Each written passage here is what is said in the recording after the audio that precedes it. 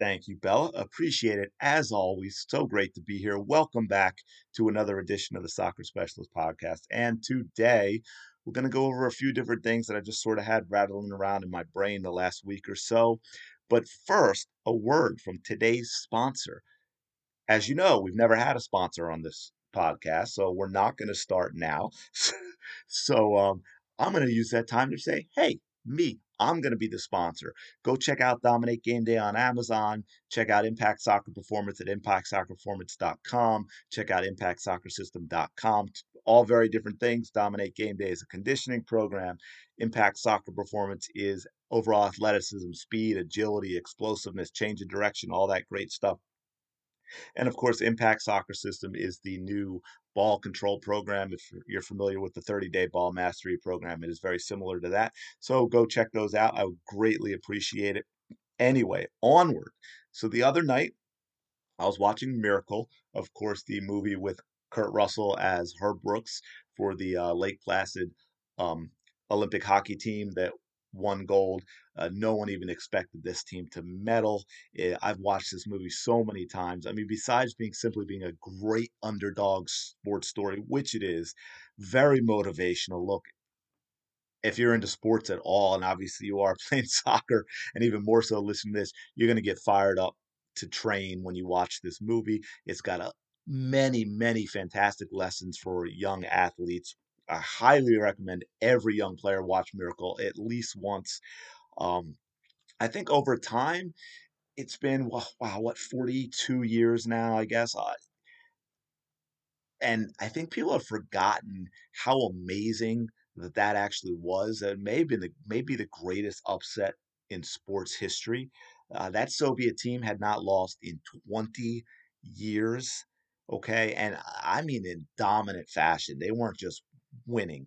A few months before the Olympics, they destroyed an NHL All-Star team. I think it was like 7-1, something like that. And again, not an NHL team, an NHL All-Star team. A few days before the Olympics themselves, they beat this very same U.S. hockey team 10-3. Okay, but there's so many great lessons in this movie. Those players on that team, by the way, I think the average age was 21. They're mostly a lot of college hockey players, or maybe some players that had graduated that weren't professional, obviously at the time because they didn't have professionals. Average age, think about that, 21. Okay, the um, goaltender for the Soviet Union was, I think, like a 10-year veteran. He was the best goalkeeper in the world by a mile and had obviously that kind of experience. But those players, through that Olympic experience, they worked harder than they ever thought they could work. They found more inside themselves than they ever knew was there.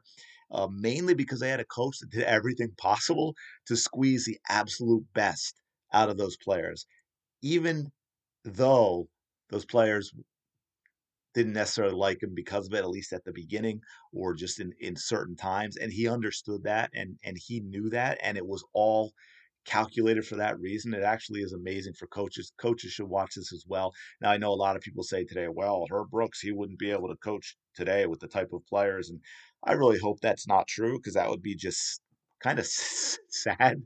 But he did everything he could to get the most out of those players.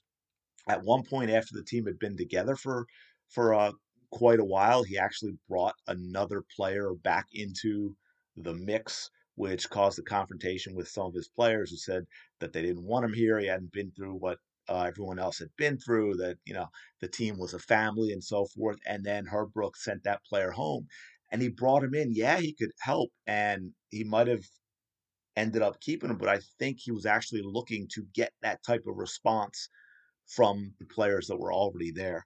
There was one game that a scrimmage, I forget who it was. I think it was some Swedish team, but I believe it was a team they should have beaten. One of those games they're getting tuned up and learning to play together. They didn't play well. I think it ended up in a tie. There were players on the bench who were more interested in some of the girls in the stands. And of course, Herb Brooks heard this and something, and I know everyone's going to scream because we all talk about, oh, you can't do this to a team after. But again, we're talking about this is a different type of level. So I'm not saying you would do this to 8 and 9 year olds, but this is players who are going to play the greatest team ever. They're going to play in the Olympics, and they, as young as they were still adults. He had them running. He had them skating suicides after the game. Okay, which for those who don't know suicides, in hockey it would be from the red line end line to the blue line and back to center ice and back to the other blue line and back to the other. You've done them in basketball, you've probably seen them in soccer, and they're brutal. Playing hockey is brutal. Hockey is an incredibly difficult sport conditioning wise. I will have to I will have to admit that and give them props for their conditioning. He had it to the point where they wanted to close up the arena, and Herb Brooks got him to leave the key for him. They turned out the lights, and he still had him doing this until he got a reaction from the players that he wanted. Okay, there was a purpose to all of it. I mean, even the assistant coach was like, "Hey, man, Herb, you're going too far. You got to stop this." And I'm right or wrong. I don't know where that line was with Herb Brooks. I do know the end result of it though.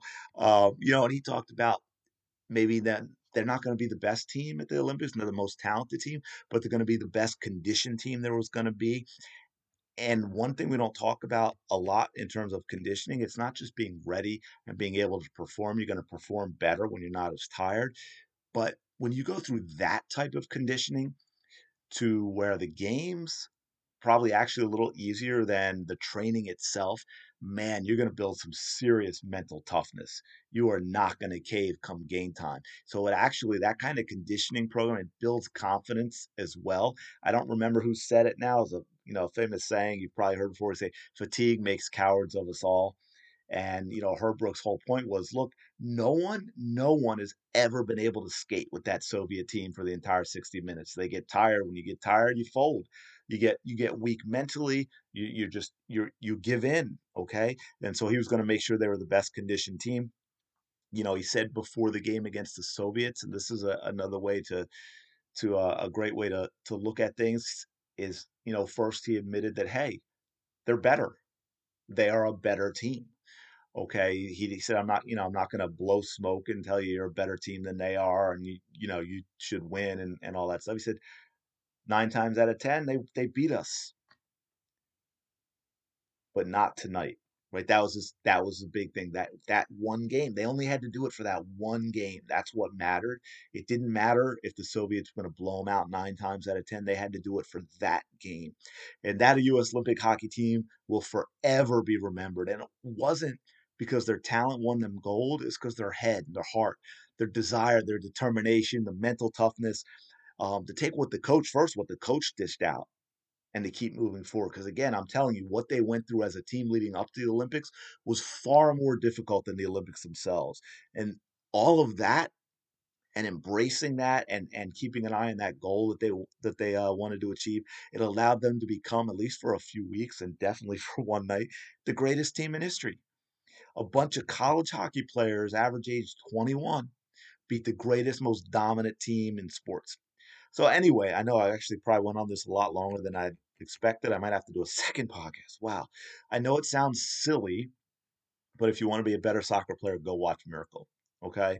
And on that note, kind of changing direction a little bit, I had actually posted this in the group, but I did want to rattle it off on the podcast as well, just to give you some things that have happened to put your mistakes in perspective, because I think we talk about mistakes a lot, how we react to them, especially with soccer being a game of mistakes.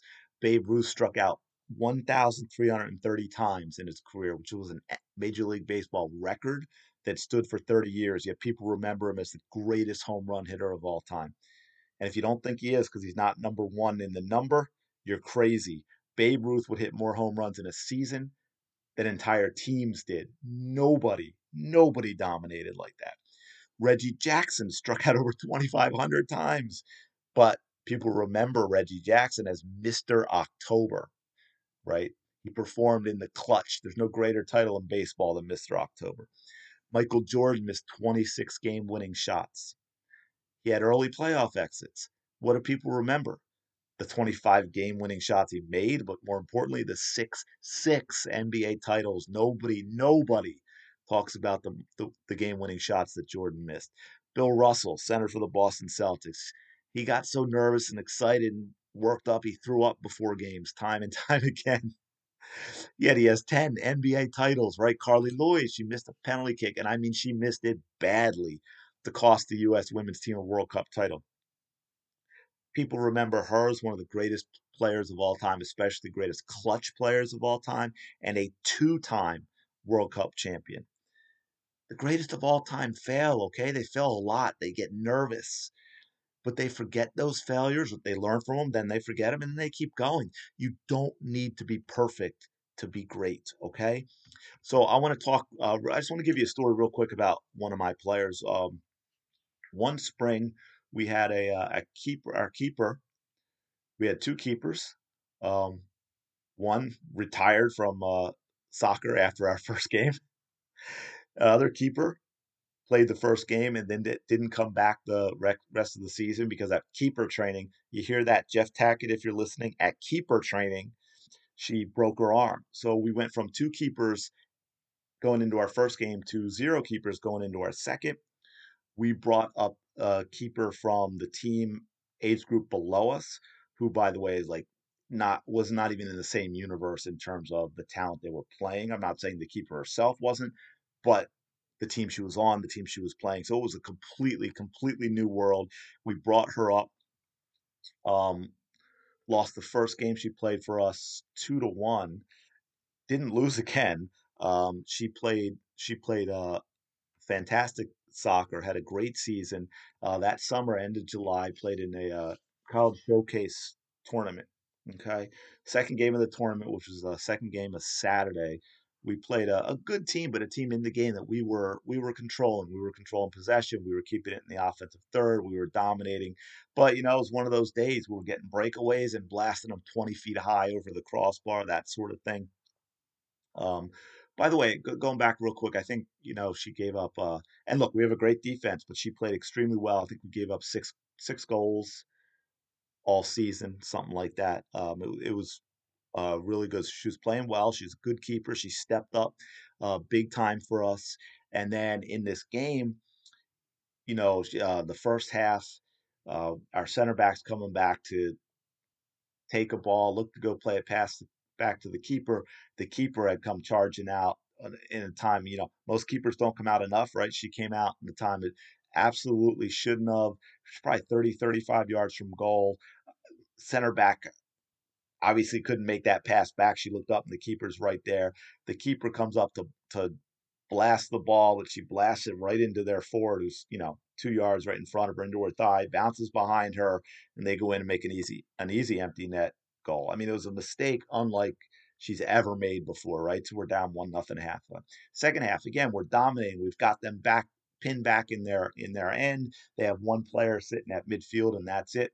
One of their players actually blasts a really long ball going all the way back towards our keepers at the top of the box to the point where our girls are getting set up to go in their offensive positions. There's no reason for our back line to sprint, 50 yards.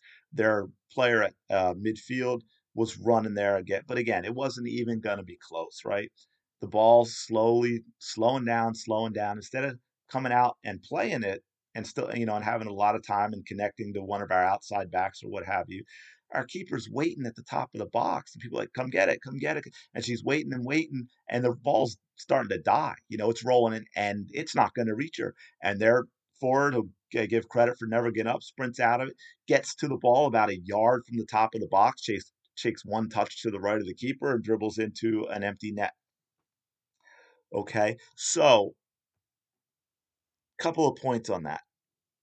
One, and this goes into knowing your players, right? I never said and I mean, don't worry, in my head I was screaming, but I never said a word to her because knowing who she was as a person and player, I knew she knew both of those plays. She knew she had brain freezes. She messed up, and there was no point in me having a discussion with her about it because there was nothing I was going to say, even if I was calm and being constructive and that was going to be anything that she wasn't already telling herself. All I could do was make it worse. I had to leave. I left her alone. It was like it never happened. Our next conversation it was never even acknowledged. The very next day, we went out. one of those days. I mean, we're talking end of July. It was 96 degrees, not a cloud in the sky. We had a couple girls who played Saturday that then ended up they couldn't play Sunday. Um, we had a couple of girls get injured right away, so we basically played most of the game with like half a sub. And when I say half a sub, it's because one girl that uh, pulled a hamstring at one point in the second half. We stuck her in at striker just to give somebody some rest and just had her stand at midfield. I mean, she couldn't do anything else, but we just we just put her out there. So we played maybe the highest ranked team, best team we ever played. Very difficult conditions for us. I mean, we actually got the lead 1-0. And then things so slowly shifted as the heat got to us, lack of subs got to us. I think they had the max 18 players. They were running lines like a hockey game, and it just became a shooting gallery. I mean, we just couldn't match them sprinting back to our own end all the time. We couldn't get at our end and control the ball enough. And she was phenomenal in goal, as they would say in hockey. She stood on her head. I mean, just stop and stop and stop. Finally, did break her down. They got 2 goals, and I thought, oh man, let's keep this at 2-1. Let's not play the way we have, and then have it all fall apart. Make it 5-6-1. But that looked like it was going to happen, but we kept battling, battling, battling, actually got the tie goal with a few minutes left. But she was fantastic. After what was probably the worst performance she'd ever have in net the day before, because of her decision making, she came out and played possibly the best game she'd ever played up until that point, which was just, it was unbelievable. It was fantastic. Um, I think I might leave it there. Maybe one thing I want to mention, what happened with her and also with those other players and those numbers I gave you, is what they avoided, what my keeper avoided, what those great players avoided is quicksand. Or if you ever saw the replacements with Keanu Reeves, that's one thing. He's played the quarterbacks. One thing he talked about is that was his big fear. You get in those situation where you're playing and then something goes wrong. Maybe you make a mistake, a ref makes a call you don't like, or whatever, something goes wrong. And then another thing goes wrong. And another thing goes wrong. And you're trying to fight it, but it just keeps getting worse, and another mistake gets made, and then you can't move and you can't breathe, like quicksand. And great players have the ability to avoid those types of things. And I think I am going to leave it there. I actually have more to talk about. I didn't realize I would be on have my talk about watching Miracle last so long. But so I think I am going to leave it there for now. Once again, I appreciate everybody listening. Hopefully, you got something out of this. I just sort of rattled on about a great sports movie and an experience my keeper had. But hopefully, there's something you can take from that that's going to help you on the pitch, something that you can relate to and what my keeper went through, even coaches and how you might react to things. And that's it. Once again, I appreciate everybody listening. Thank you so much for spreading the word. Please check out impactsoccerperformance.com, impactsoccersystem.com. I really, really do appreciate it, and I will talk to you later.